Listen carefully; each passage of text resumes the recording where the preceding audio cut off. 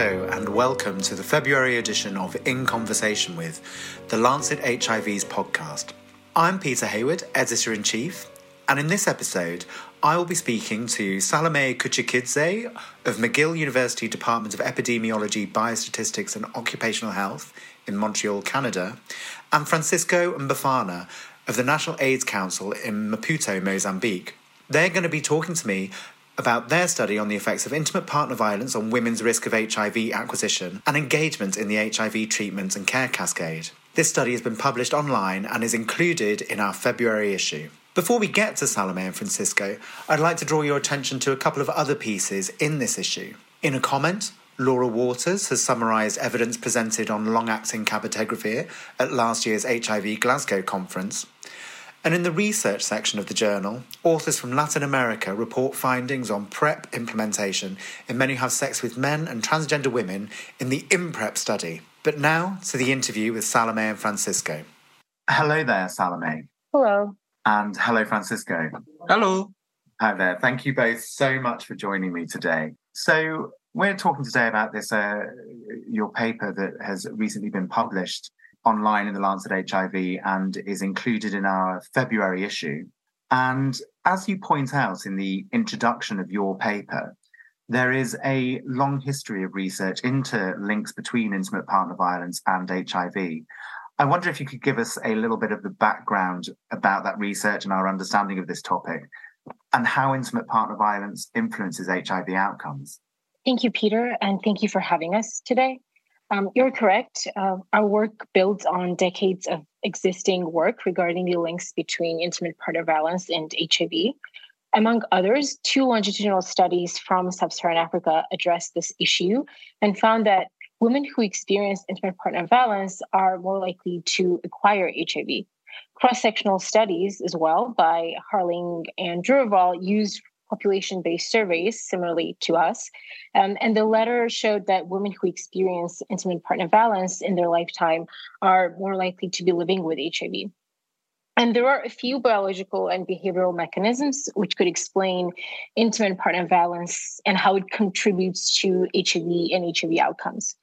First and foremost, the most direct pathway of HIV transmission could be due to IPV and sexual assault, such that transmission is facilitated by the trauma that accompanies unwanted sex. And second is an indirect pathway. Intimate partner violence could have adverse mental health consequences among the survivors. And this in turn could have consequences such as women having concurrent sexual partnerships, substance use while having sex, and increased participation in transactional sex, which might facilitate HIV acquisition among women. And third, and likely an important pathway, is that male perpetrators of intimate partner violence might be more likely to be living with HIV. And there is some evidence that shows that men who perpetrate intimate partner violence might have higher number of concurrent sexual partners, more likely to consume alcohol, less likely to use condoms, which could facilitate HIV acquisition in men and subsequent transmission to their female intimate partners. In the same vein, the experience of physical or sexual intimate partner violence, or both, is often accompanied by emotional abuse or controlling behaviors, and in general, inequitable power dynamics within the relationship. So women might be less empowered to negotiate condom use or generally circumstances around sex, further increasing the risk of HIV acquisition. And in terms of the link between intimate partner violence and women's engagement in HIV treatment cascade, so testing, antiretroviral uptake, and viral suppression, evidence is a bit more sparse from sub-Saharan Africa. Though we have evidence from a review by Letty and colleagues, which showed that women who experience intimate partner violence might be less likely to get tested HIV, possibly due to male controlling behaviors, as I mentioned, that often accompany IPV. Others even showed higher rates of HIV testing among women, and the latter could be due to higher perceived risk among women who might be experiencing IPV. And last but not least, a meta-analysis also showed that women who experience IPV might be less likely to be on antiretroviral treatment and adhere to treatment which could, of course, then adversely affect viral load suppression. Women who experience IPV are often disproportionately affected by depression, anxiety, and other poor mental health, which could be sort of on the pathway between intimate partner violence and antiretroviral uptake. So in short, the relationships are very complex and multifaceted. Yeah, it really is a complex web of different factors there that very clearly laid out. Thank you very much, Salome. I guess next, following on from that, really, our readers, I think, are very familiar with sort of the high burden of HIV in certain parts of sub-Saharan Africa. But how prevalent is intimate partner violence, and what factors contribute to this prevalence? And also, how does that prevalence vary across the region? Yeah, unfortunately, the burden of IPV is huge globally and in sub-Saharan Africa. A 2018 global analysis by Sardinia and colleagues showed that worldwide, sub-Saharan Africa is among the highest prevalence of IPV. 1 in 3 women in sub-Saharan Africa region is experienced IPV in their lifetime, and 1 in 5 have experienced in the past year. Within the region, there is some heterogeneity. Central and Eastern Africa of sub-Saharan Africa have the highest estimates, 44% and 38% of lifetime IPV prevalence, respectively. This is followed by Southern Sub-Saharan Africa and Western Sub-Saharan Africa, with 1 in 4 women, 27% having experienced the IPV in their lifetime. In terms of contributing factor to this burden, it has been shown that countries that are low income and middle income have higher prevalence than high income countries. Interlinked social, economic, and political factor could explain this observation. Among the correlates of IPV include, but not limited to, political conflict. Wider conflict in the surrounding community might normalize violence within the household. Financial constraint, economic insecurity, and unemployment due to economic downturn might increase the tension between the traditional and modern gender roles, thus contributing to IPV. For example, increase the status of women thinking on the role of primary earner versus men perception of loss of power and authority.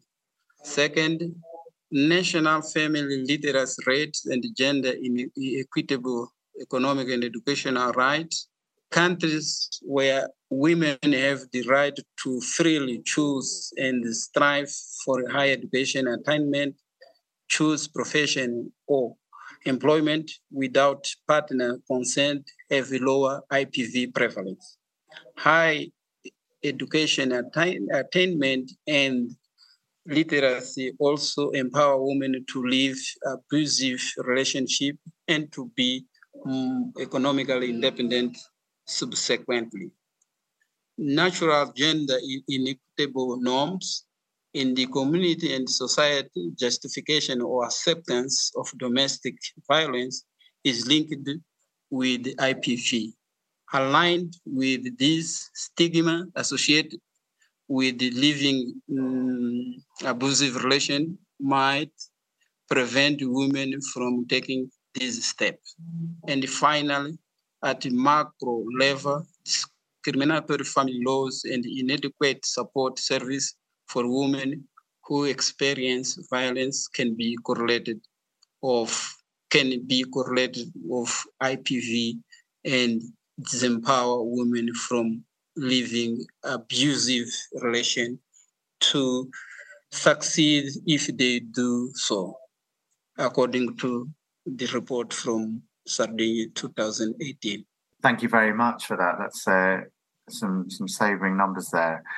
And I think with that with that excellent background from you both, I think we can now sort of come on to your study. And I wonder if you could explain to me what would you say was the aim of your study?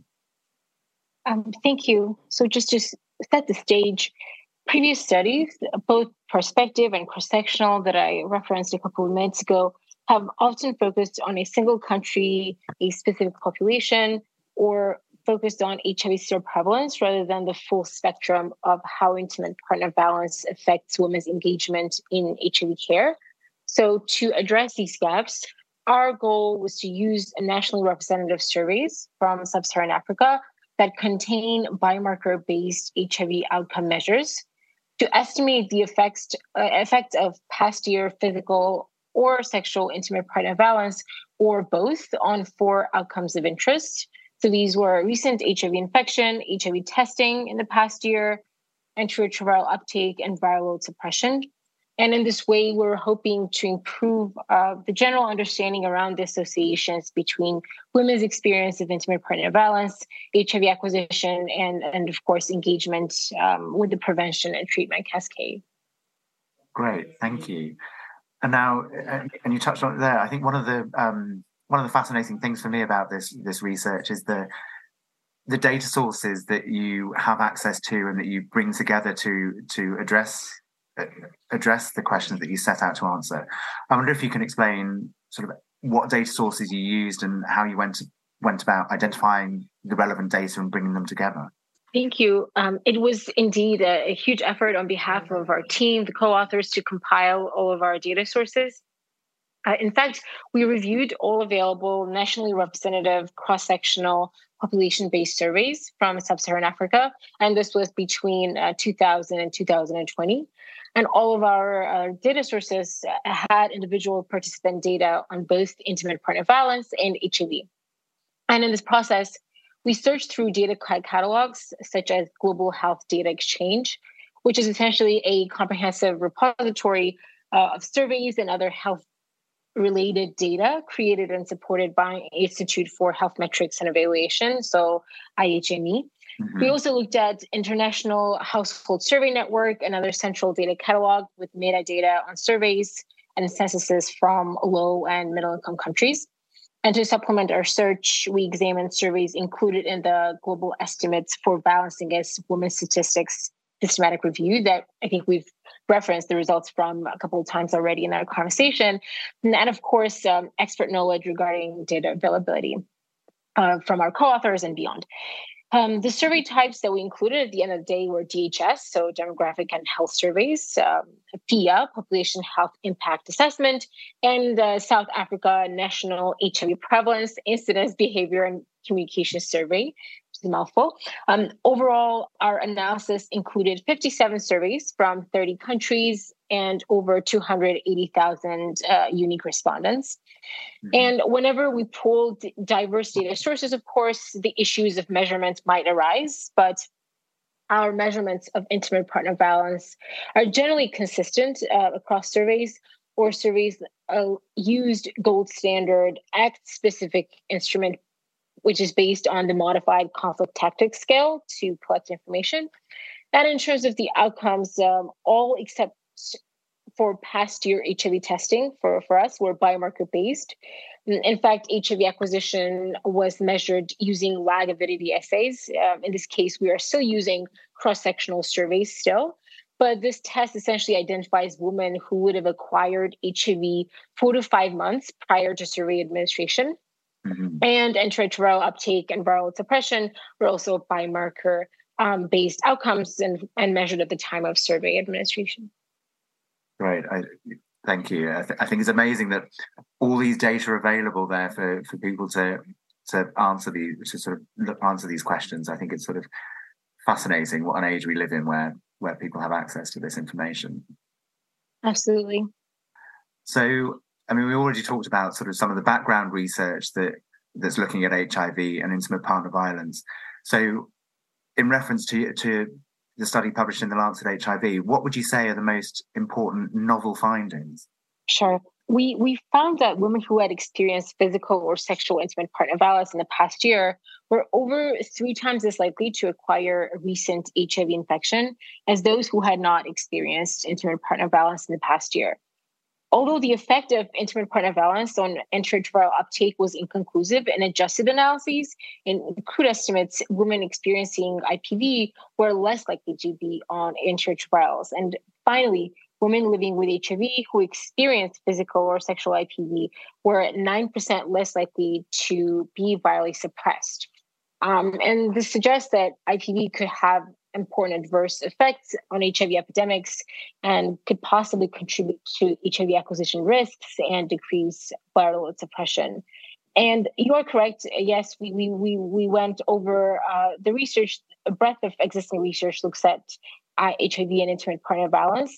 Though our study is one of the first to date that examines the entire treatment cascade from HIV testing to uptake and viral load suppression, while at the same time using biomarker-based outcome measures when available, so except for HIV testing.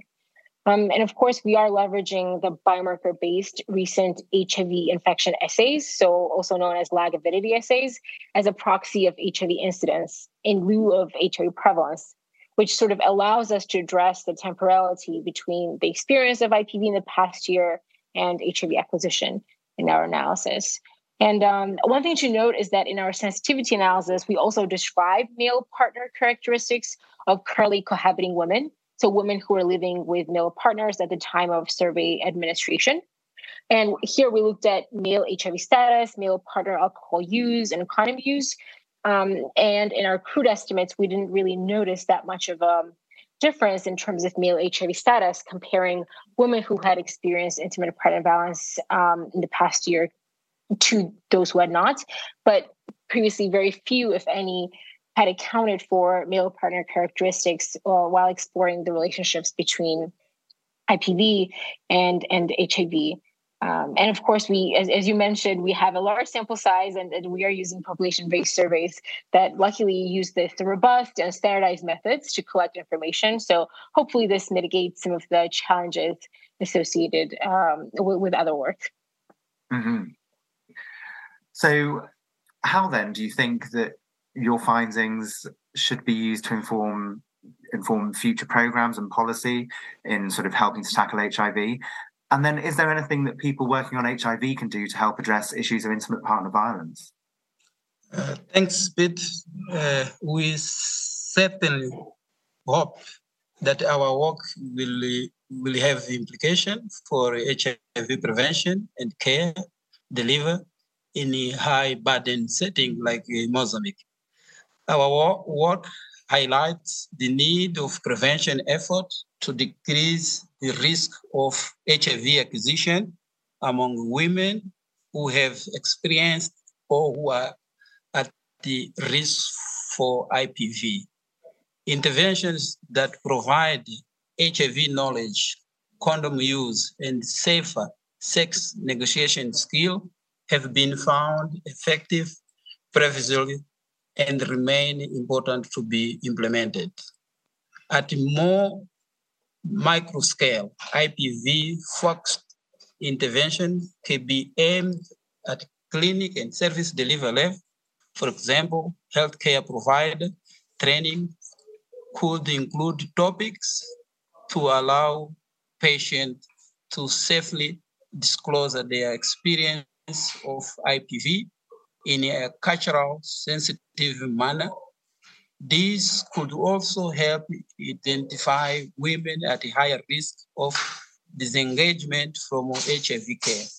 The emerging patient-focused HIV service delivery platform, also known as differentiated service delivery models, could incorporate women-only community adherence group or safe community-based medication pickup points, or other flexible women-centered methods of HIV, of antiretroviral access. This could help women for whom the experience of IPV is a barrier to access and adherence to HIV treatment. Finally, HIV prevention intervention could be developed and implemented at community and structural levels, not only at individual level, given that most of the IPV and HIV pathways shown in the literature center around gender inequitable norms and power differential within the relationship. Okay, well, thank you very much for that. Thank you, Salome and Francisco, both for joining me today to discuss your study. It's been really fascinating to hear a bit more about it. And yeah, thank you both very much. Thank you for having us. For more on this topic, I'd like to point you to the review in our February 2022 issue by Nabila El Bassel and colleagues on the intertwined epidemics of intimate partner violence and HIV among key populations of women. That's it from me for this month. Please like and subscribe wherever you listen to your podcasts, and make sure you join us next month when we'll continue the conversation.